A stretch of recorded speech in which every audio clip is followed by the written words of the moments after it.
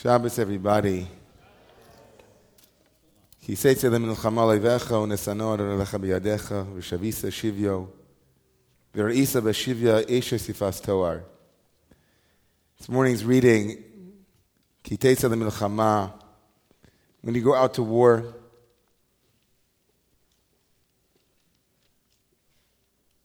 this entire parsha, as I mentioned last night, 72 mitzvot, the most legal of all parshiot in the entire Torah, always accompanies us as we make our entry, as the landing gear has already come down for the high holidays, and we're making our approach. Teitzei lemilchama, all the Rebbes say, on the Kabbalistic level, the world is a world that is always confronting us. There is a milchama, there is a war, not unlike the war in the Bhagavad Gita, not unlike the war in the Sufi scriptures where the Sufis make jihad from a literal war against infidels to the inner jihad, the inner place of confrontation, of conflict. Of course, the Kabbalah and Chassidut are less interested in the very interesting, right? Not uninteresting, but they're less interested in the very interesting laws of Eshes Sifas Toar, with the actual literal halacha of engagement in war and all of the things, right? All of those things that are inevitable to some degree, or were inevitable at the time of the writing of the Torah, the current way of being in warfare. The Torah had a much more lofty ideal of what it would be like to be at war.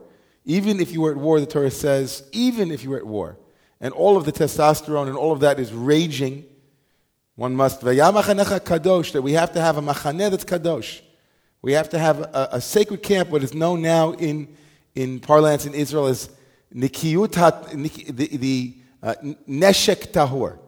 Neshek tahor, that the gun is pure. Right? Neshek tahor. You can't have a worse conflation of two words in Hebrew. Neshek, which is gun, and tahor, and purity. There could be nothing more impure in the world than a gun.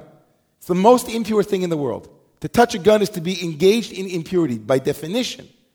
There's nothing constructive about a gun. But says the Torah, there are circumstances, there are inevitabilities, there are exigencies, there are things, there are realities. There is the ideal and the real.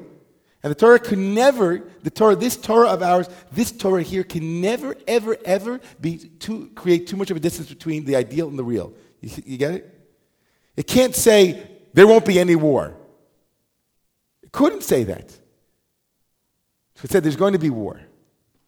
But make sure that when you're at war, that you don't forget. Kadosh. Remember your humanity. Right? Remember your humanity, and remember the humanity of the other. There's a woman, you see a woman, v'chashakta ba, and you have desire. The word that doesn't appear actually frequently in the Torah. Cheshek, v'chashakta ba. You have a lust. It's very visceral. That's what you're doing. You're engaged in the body. That's what a war is. So the Kabbalists are not that interested in that because by the time Kabbalah arose in the 12th century in Provence, there wasn't that much warfare. There wasn't a Jewish army, right? But nonetheless, as I said 2 minutes ago, there was still a war, and there was still the Torah's invitation that when you see something that you desire, right? All the Rebbes say that the war that a Jew is involved in, a war that human beings are involved in the world, is to redeem the shavisa shivya, all of those things that are held hostage. The nitzosos kedoshos, the holy sparks in the universe, and that each and every one of us, we go to war to redeem those hostages, right? That's our work. We're nutcrackers for God, right? We have to go out and find places where there are things that are divine, there are values, there are possibilities that are awaiting our consciousness, our expertise, our skill to open them. Rabbi Ellen Liu, in his book on the high holidays, which should be mandatory reading for everybody who comes into the high holidays, right? There's the very there are very few writers that I recommend from the pulpit, even though I should recommend more. But I think Alan Lewis is someone who's been on my lips from the time that I started Romamu. I had a very personal relationship with him. He knew me when I was a waiter, and I came because somebody had given me his book, his memoir, One God Clapping. Rabbi Alan Lewis, a Zen priest before he came to JTS to become a conservative rabbi. And he went on to become a very well-respected conservative rabbi on the West Coast who started the first ever meditation center that was a part of a synagogue out in San Francisco. And he and his friend Norman Fisher, who was a very famous Buddhist monk, they created this Jewish meditation center as a part of the synagogue that Alan was the rabbi of. And Alan, who passed away some years ago, Alan was an incredible writer. And he had written a memoir called One God Clapping. And a friend of mine gave me the book, and I was a waiter here on the Upper West Side. And people knew my story. So I went to see Alan at Makor. People remember Makor? That was where Romo had his first services, it was at Makor on 67th Street. And I came in, and I was, the Gemara tells a story about Rabbi Akiva, that Rabbi Akiva, when he became a rabbi, he laughed at how much he hated rabbis when he wasn't one. Because when he wasn't a rabbi, he said, if you would have given me a rabbi, I would have bitten him with the jawbone of an ass. He had such enmity for the rabbinate. And I had a similar enmity, but I was intrigued by his purported, I couldn't believe that he had gone from Zen to Judaism because I had gone from Judaism to Zen, So I thought, who is this guy? He's going to, I don't trust him. So I came to hear him speak, and against my intentions, against my better wishes, he just won me over, and I hated that. And I was sitting there, and I kept trying to say things to him that would trip him up, and he was very deft, He just kind of didn't, he kept deflecting everything I said. And then he wrote, so I had the book with me, and he wrote in it, he said to David, he wrote to Rabbi David, see you later. And some years later, I was the rabbi in residence. About a good 7 years later, I was the rabbi in residence at Elat Chaim, and Alan came. And it was very emotional to go over and talk to him. So he has a beautiful teaching. And he said to me, I told you I'd see you later. He has a beautiful teaching on Teitzei. He says, if you look at the actual story here, what happens is a soldier who has a desire for a woman. The Torah says, take that woman and bring her into your home. And for 30 days, 30 days, Yerach Yamim, you can wait. You're required to wait for 30 days. If you want to see it inside, it's on page 1112.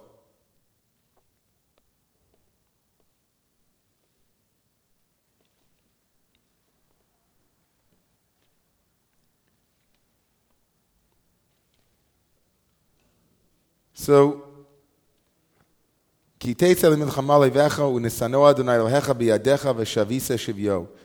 take the field against your enemy, and God delivers them into your power, and you take some of them captive. And you see amongst the captives, a beautiful woman, and you desire her. Then you will take her to be your wife. Very progressive for the time. Can you imagine? You have a desire, there's okay, you have a desire, great. You can't rape her. You can't have your way with her. Take her to be your wife. Bring her into your home and shave her head.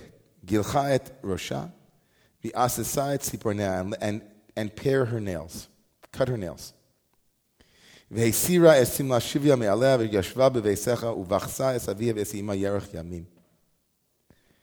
Amazing, right? So a little bit of a difference of opinion on what exactly is happening here. Shave her head. Is that to make her look more beautiful or less beautiful? Right? Cut her nails. Is that to make her look more beautiful or less beautiful? In other words, is Torah saying make her beautiful or saying make her ugly? Right? Doesn't matter. Let her stay in your house for 30 days. Yerach Yamim. And cry for her father and her mother. Presumably, she'll never see her parents ever again. Very poignant moment. Uvachsa es aviv es ima yerach yamim. And then, tavoy lea.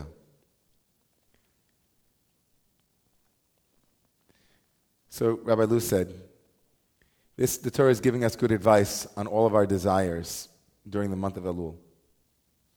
He said if we let desires and wants, you see the way he makes the Hasidic turn? He's not interested in war. He's still interested in the inner place. He says, if you have a desire, wait on it. Give it time. That during Elul, the month preceding Rosh Hashanah Yom Kippur, we read this every year to remind ourselves that this is the time for looking at those things that during the heat of life we want, we desire, we have a cheshek. And Torah says, wait on it. Wait on God. Wait on what's true. Wait on what's real. Right? Desire is powerful, says Rabbi Lu. But wait. Is it possible, as Scott Peck said in the book The Road Less Traveled, the first chapter of The Road Less Traveled is a vital, vital chapter. Another book I'm recommending. One second, baby. The lion is in the house, everybody. There's a lion here. What are you? Superman is here. Superman is here and his brother.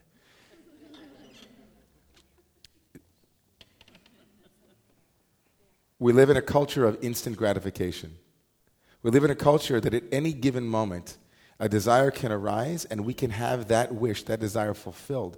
And what that does to us, Rabbi Lu says, is it creates substitute gratifications.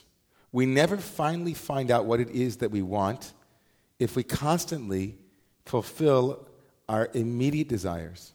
We can't ever get to a place of deep desire because we don't recognize that deep desires are worth waiting for. Deep desires are the kinds of things that you can't just buy on Amazon and have it show up tomorrow or immediately on your Kindle. It used to be, there was a time, and I'm not being regressive in this way, that you had to wait until a book, you had to buy the book, you wanted to wait till the store was open, now you don't. I'm not lamenting that. But I am lamenting is that what was always present in human conditions is now made that much easier. It's so easy now to think that we can have what we want in so many ways. And Rabbi Lu is saying the real desires, one second, Boo-Boo, I'm about to make a point here. It's an important point. Is Uvachsa es aviv es ima yerach yamim. Wait 30 days. So I just wanted to open up this reading this morning with that meditation from Alan. Because every year it strikes a chord in me. Every year when I read it again and again, I think he really got to the deep place in this reading. Is that Kovei Adonai, that we begin in Elul, we start reading Psalm 27, and Psalm 27 is those who wait on God, right? Waiting on God. Waiting on God. It's waiting on yourself to answer the question, what is it that I really want? What is it that really I have a desire for? And so that'll bring us to this morning's Rishon, to reading for the first Aliyah. I wanted to call forward for this Aliyah. The reading is on page 1130, verse 12.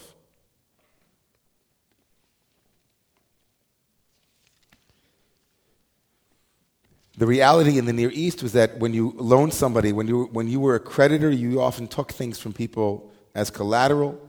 It is called an avot, with an ayin and with a tet. That is the pledge that has been given to you. The Torah says that you can get, often people would give their garments as a very expensive garment would be given as a collateral as for the creditor. What if the person is so poor, right, that the only thing he had was the garment on his back and he gave it to you? And he gave it to you. V'im ish anihu lo tishkav b'avoto. Hashev tashiv lo et ha'avot kivo hashemesh v'shachav b'simlato b'salmato rather u'verachecha u'lecha tiya tzedakah lefnei Adonai Elohecha. The Torah says if the person is so poor, make sure that you don't act accordingly as you usually do. Give back what you have taken as collateral. Hashev tashivlo et ha'avot, kivo hashemesh, so that he can sleep with that, the only thing of value that he owns. And God will bless you because you have done tzedakah, you have done what is righteous, what is correct. Beautiful, right? How powerful is that? So the Torah is inviting us in this, I think, as a meditation.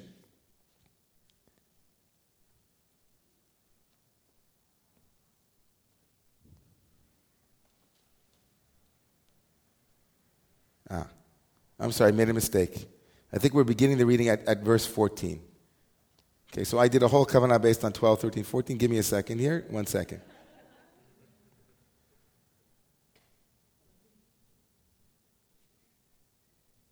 Okay.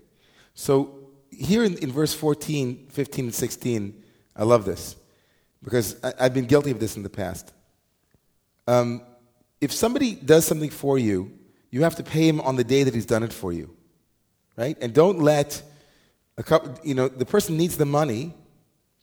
Lo tavo alav shemesh ki anihu. He needs the money, right? Elavu noses nafsho. He's giving.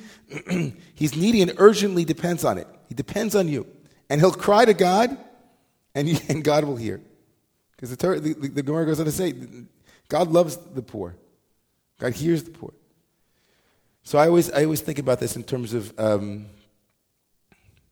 like an opposite of delayed gratification, right? It's the opposite of what we were talking about before, right? Don't delay paying, and don't delay letting people know when they've given you a gift or when they've done something for you, right? Don't hold back. Don't be miserly with what you owe to people. Don't be miserly. Don't say, okay, I'll thank them in a week, or right. Or any of those places. That's where I go when I read this. So that's a good aliyah too. So as we're preparing for Rosh Hashanah Yom Kippur, this aliyah is a blessing to pay those who have given you, who have worked on your behalf, who have shown you kindness, to not hold back. Don't wait till Rosh Hashanah. Don't wait till Yom Kippur. Do it this week. This week, reach out to somebody and give them their just due. Pay them with something, right? With something that you owe them. For the first aliyah, that's my kavanah for walking into Rosh Hashanah Yom Kippur. Please come forward for Rishon.